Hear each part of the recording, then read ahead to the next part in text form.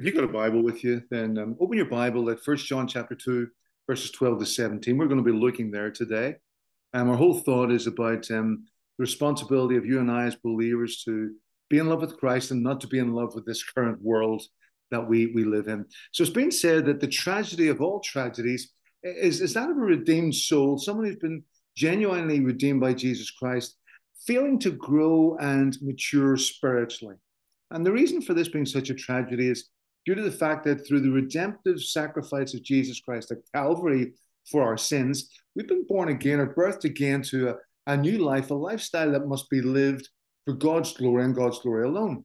So, as believers, God expects you and I to bear fruit, fruit worthy of our salvation experience, not to just be thinking that's okay. And that can only happen, can only occur in our maturity as believers as we grow into living like Jesus if he was here in this earth.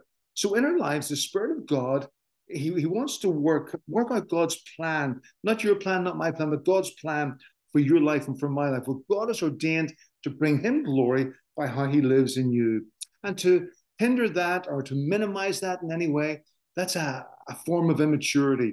It's a form of going the wrong direction, if you want. So like the child who continues to grow physically, you and I as a believer, well, we're called to grow spiritually. And we've got to be continually doing that. We're to be growing into the likeness of our Savior, the Lord Jesus Christ. So I want to ask you, is that your experience? Are you growing into the likeness of Jesus Christ? You see, John has already advised in verse 6 of our text that we should walk as Christ has walked. Jesus Christ is our example. Nobody else, nothing else, but Jesus Christ is the one we're to look at and the one we're to say we want to follow in his steps. And to help us accomplish all of this, God has graciously filled every true believer with his Holy Spirit. So the Spirit of God convicts, the Spirit of God leads and directs and takes the word of God and teaches us. And so we're capable of growing. And we know that within the local church that we all would be involved in if we follow Jesus, within the church is going to be evangelists, there's going to be Bible teachers, going to be pastors, church leaders that can steer and direct and help us in our walk with God. And that's so important. We need those people. And they're there for our benefit, given to us as a gift by God, so that we can grow to be like Jesus. So with his writing of this part of his text of First John, the Apostle John wants to encourage his readers with an assurance of their spiritual state, their spiritual position before God. He wants you and I as his readers to know that we belong to Jesus, that we're genuinely kept by Jesus and secure. And with that, John addresses three groups of people who are contained within the church. He refers to as being children, young men, and fathers. That's the three groups that he wants to address. And you and I fit into one of those groups at least. And perhaps in our Christian experience, we'll fit into maybe even all three groups at some point in time. And he uses these terms knowing that not every believer was experiencing the same level of spiritual maturity. So he addresses all those believers using these individual titles. And he opens with verse 12. I write to you, little children, because your sins are forgiven you for his name's sake, for the name's sake of Jesus Christ, that is. And he writes here with a confidence that the people of this church were true, genuine believers and had experienced their sins being forgiven by Christ alone.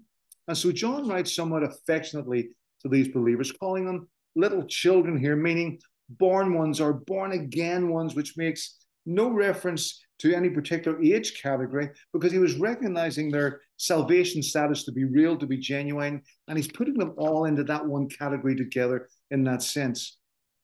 His reason for doing so is important because he now wants to address the young children living under parental direction, if you want. And he writes like this to these believers, wanting to show them that immature children are those in the church who know God the Father like an infant knows an adult. Meaning it's a very basic infantile type relationship. They should be mature, but instead they live immaturely. You know such people, I'm sure. They should be chewing the meat of God's word, but instead they're still drinking the milk of the word. So John is calling these believers immature and challenging those believers to become mature within their Christian faith. He wants them to walk like Jesus. And Paul writes of the Christian maturing with these comments in Ephesians chapter 4, verses 14 and 15. He says, we should no longer be children, Don't be children, be an adult, be mature. Tossed to and fro and carried about with every wind of doctrine by the trickery of men and the cunning craftiness of deceitful plotting, but speaking the truth in love, may grow up in all things into him who is the head, being Christ. So I want to ask you, is that your experience? Can you say to yourself, I'm maturing as a follower of the Lord Jesus Christ? I'm actually growing. I know I'm growing, because that's an important step in our walk with him. And then in verses 13 and 14, John addresses the young man. He writes like this because he's maturing the believer by taking them from being little children, representing all who have been born into the family of God through salvation in Christ, every believer. And then he addresses these believers as children in verse 13, using the Greek word paideia, referring to their being young, by which he transfers to their being young in their faith in Christ. That's what he's speaking of there. You've got a young faith in Christ. So we can see a progression to maturity, hence it's now referring to them as being young men. They were children, now they're young men. There's an expectation of all young men who were spiritual to have a developing interest in understanding and interpreting biblical doctrines. That should still happen today with young believers. In Acts 17, verse 11, we read of the Bereans who examined the scriptures every day, making sure that they were what they were hearing was actually true, that this was the truth they were hearing. They wanted to be certain of this as they heard things every day from scripture. And of course, Paul's words in 2 Timothy 3, 15 to 17 is like the classic statement about the need for correct or right doctrine, and for you and I as believers to interpret these truths correctly. Paul writes, and you know that from infancy you've known the sacred scriptures, which are able to give you wisdom for salvation through faith in Christ Jesus.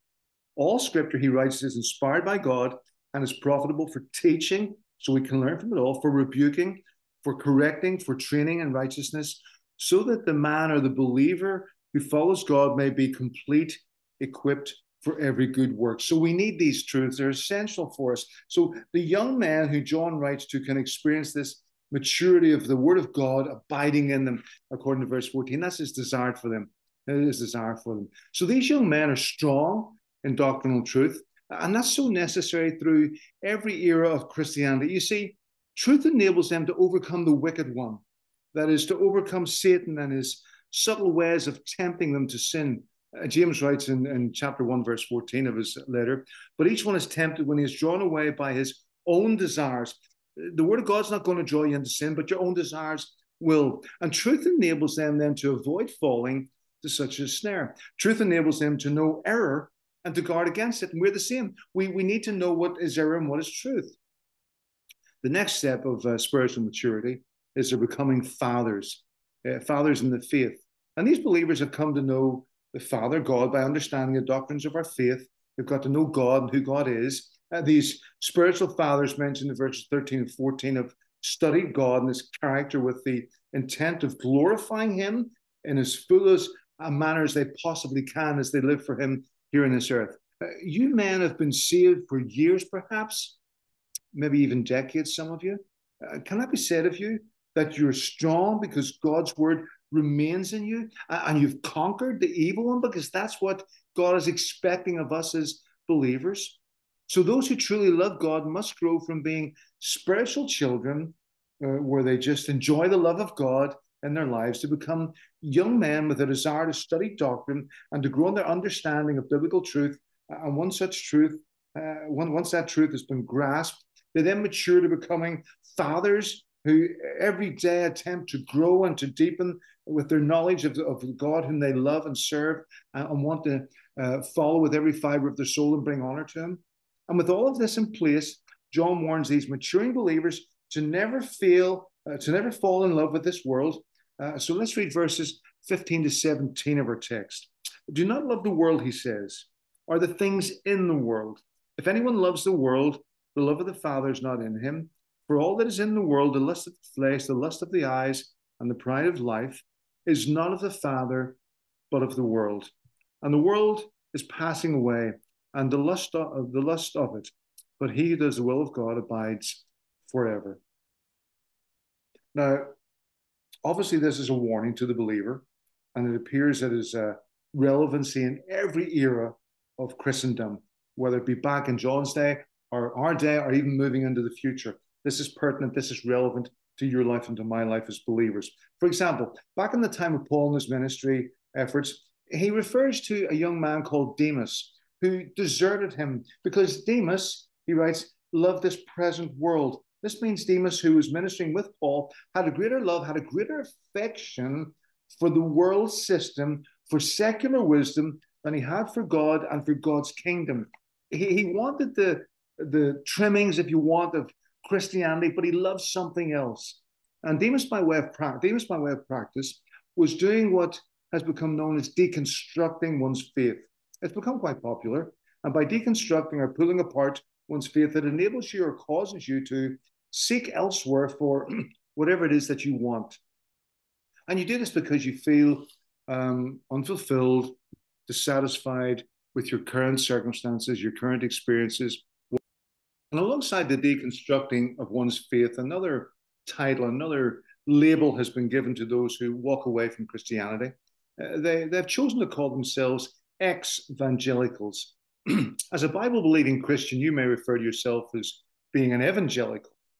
So they refer to themselves as being ex-evangelical. So anyone moving away from being an evangelical refers to themselves as being an ex-evangelical. They have consciously chosen to no longer believe what they once held dear, what they once believed about God, about Christ, about the Bible, about the Christian faith. So Demas chose to consciously move away from his once held beliefs and to seek after the world and the things in the world, the text tells us. And what exactly, I'm intrigued by what exactly was the world, this world that was so attractive to Demas that he felt somewhat compelled to walk away from Christ, who had sacrificed his life for him, and to walk away from Paul, who was leading him and guiding him and ministering with him and seeing an incredible work done for the glory of God. What was it that was more attractive than that? What is it that becomes so attractive to a successful Christian minister, causing him to deconstruct all that he believes in, perhaps even today, if you want, leaving his faith, leaving his ministry, leaving his family, his marriage, and like Demas, falling in love with what Scripture refers to as being this present world, this current world, this world that he's encapsulated within. And the attraction must be very powerful, must be compelling, seemingly even irresistible for some. Why would John send out such a severe warning to believers, appealing to them not to fall in love with the world or the things of the world? Why would John do this? There's reason for it.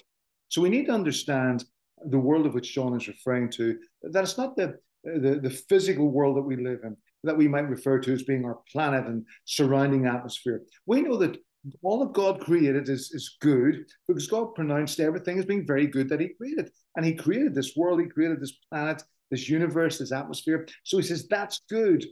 In fact, the psalmist tells us that the heavens declare, the heavens tell the glory of God. So it's definitely not this atmosphere, this planet, this what we currently live within, if you want. It seems also that John is not referring to mankind, whom we often refer to as being the world. We'll say that people make up the world. Remember, it was God who sent Jesus to redeem sinful man, such as God's love for his world. John 3:16 tells us, for God so loved the world. So we know that God loves people and he wants to save people and redeem them. So it's not that either. Instead, John was warning his readers not to fall in love with the world system, the system that is controlled by Satan. This is the very location, the very realm that each and every true believer has been called out from by God, if you want. It's the very same realm that Jesus spoke about whenever he told his disciples that as disciples you could expect to be hated because the world has also hated me. So if the world hates you today, you know, or Jesus says, if the world hates me, that's Jesus, then you know it's going to hate you as well. That just comes with the territory. So the world that John warns against and the world that enticed Demas is the world order, the ideologies, the belief systems, the philosophies, the religions of the world, the political practice and thought, and so much more. That will cause him to be attracted to this world. That will cause him to want to go to this world. It's a world that stimulates the unbeliever in every capacity of life, if you want. And to such an individual and to such a life, John implies that the person has been attracted away from truth, from God, from Jesus, from the Bible, from truth, through the lust of their flesh and by the lust of their eyes, and by the boastful pride of life. That's what has enticed them away from this truth. So now here in our verse, John has summarized the sins of the world, and he breaks them into three categories, beginning with the lust of the flesh. He says, these are the categories you got to deal with as a believer today, as a believer in any time of life. The lust of the flesh is commonly, lust refers commonly to what's experiences uncontrolled sexual impulses. And so Paul helps us understand this with his words to the Galatian believers in chapter 5, verses 19 to 21. He says, now the works of the flesh are evident, which are adultery, fornication, uncleanness, lewdness, idolatry, sorcery. And he continues a list there. But we get the picture that the sexual impulses, these uncontrolled sexual impulses, are very high in this lust that draws us away from Christ, this lust of the flesh. So the form of lust being referred to here by John is that which will go after cravings that choke out or prevent fruitful spiritual life and service. Anything that will hinder your life and service for Christ, you're called to avoid, because it's a lust of the flesh. It's something that's drawing you and your impulses from Christ. Then he talks about the lust of the eyes. It's a wonderful privilege to have eyesight, and with our eyes we can appreciate the beauty that God has created all around us in our world. We even get our English word optician from this Greek word for eyes, if you want. The Bible says a lot about eyes. It talks about or refers to them being like a window into the person's real soul, who the person really is. Also refers to them as an instrument of perception. And Peter says that our eyes can even be full of adultery, if you want. They can take us into this path of wrong living, this wrong lifestyle. So Jesus warned his followers back in Matthew chapter 5, verses 27, 29, with these. He says, you've heard that it was said to those of old, you shall not commit adultery. But I say to you that whoever looks at a woman to lust for her has already committed adultery with her in his heart.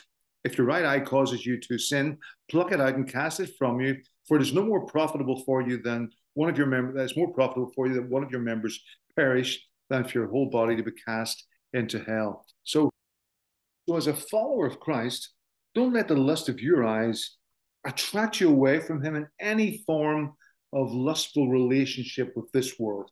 Don't be distracted from Christ. Number three, the pride of life, or the pride of one's possessions.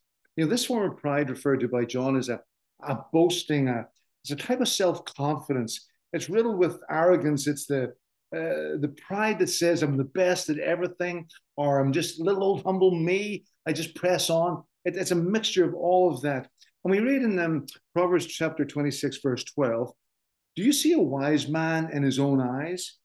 There is more hope for a fool than for him. So we're called not to be wise in our own eyes, in our own philosophy, in our own ideologies, but rather go to the Word of God and say, this is wisdom, this is truth.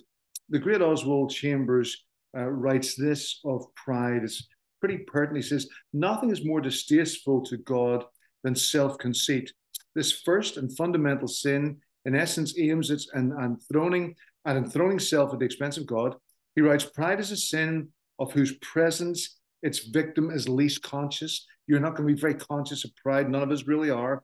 If we are honest, when we measure ourselves by the life of our Lord, who humbled himself even to death on the cross, and that's who we're called to compare with, we cannot but be overwhelmed with the tawdriness and the shabbiness and even the vileness of our hearts. So pride is a problem for us. And to all of these three things, the lust of the flesh, the lust of the eyes, and the pride of life, John says they're not from God, but rather they're from the world. They're from this world that we live in, the cosmos, he calls it, the satanically driven system by which the world of darkness that we're called to be light in lives and functions. This is where all this comes from. Satan manipulates the thinking, the actions, the lifestyles of this world, because this world is within the confines of his authority.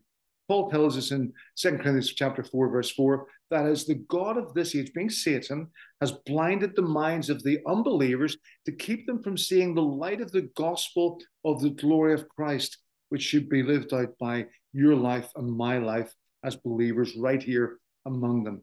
So with all of that, we're called to live these godly lives. And John wraps it up for us then in verse 17. He tells us that we shouldn't love this world system, which is never aligned with God's truth as declared in Scripture, as declared through the Bible, because this world, he writes, don't be connected to this world, because this world is passing away. And that verb passing away is in the present tense. So it actually means that this world is presently in the process of passing away. It's disintegrating, it's decaying. And outside of people repenting of sin and coming to Christ for salvation, there's no hope for this world that we call home currently, that we enjoy and love. In contrast, John writes that the one who does the will of God abides. In fact, he says, remains forever. So you and I doing the will of God, following him through the salvation that he has given us, living out his purposes for our life, that's what Christianity is all about. That's what we're called to live within. That's why we're called not to love this current world, but to love Jesus Christ, to love the Word of God, to love God the Father, to love the Holy Spirit, and to love the truth presented by the Bible and within the Bible. So we're called to live that way. As we do that, we will live for God and for his glory, and we will not be in love with this world. That's the advice of John. I hope we can take it, and I hope we can live within it. Stay true and stay strong as you live in that fashion. Thanks for listening.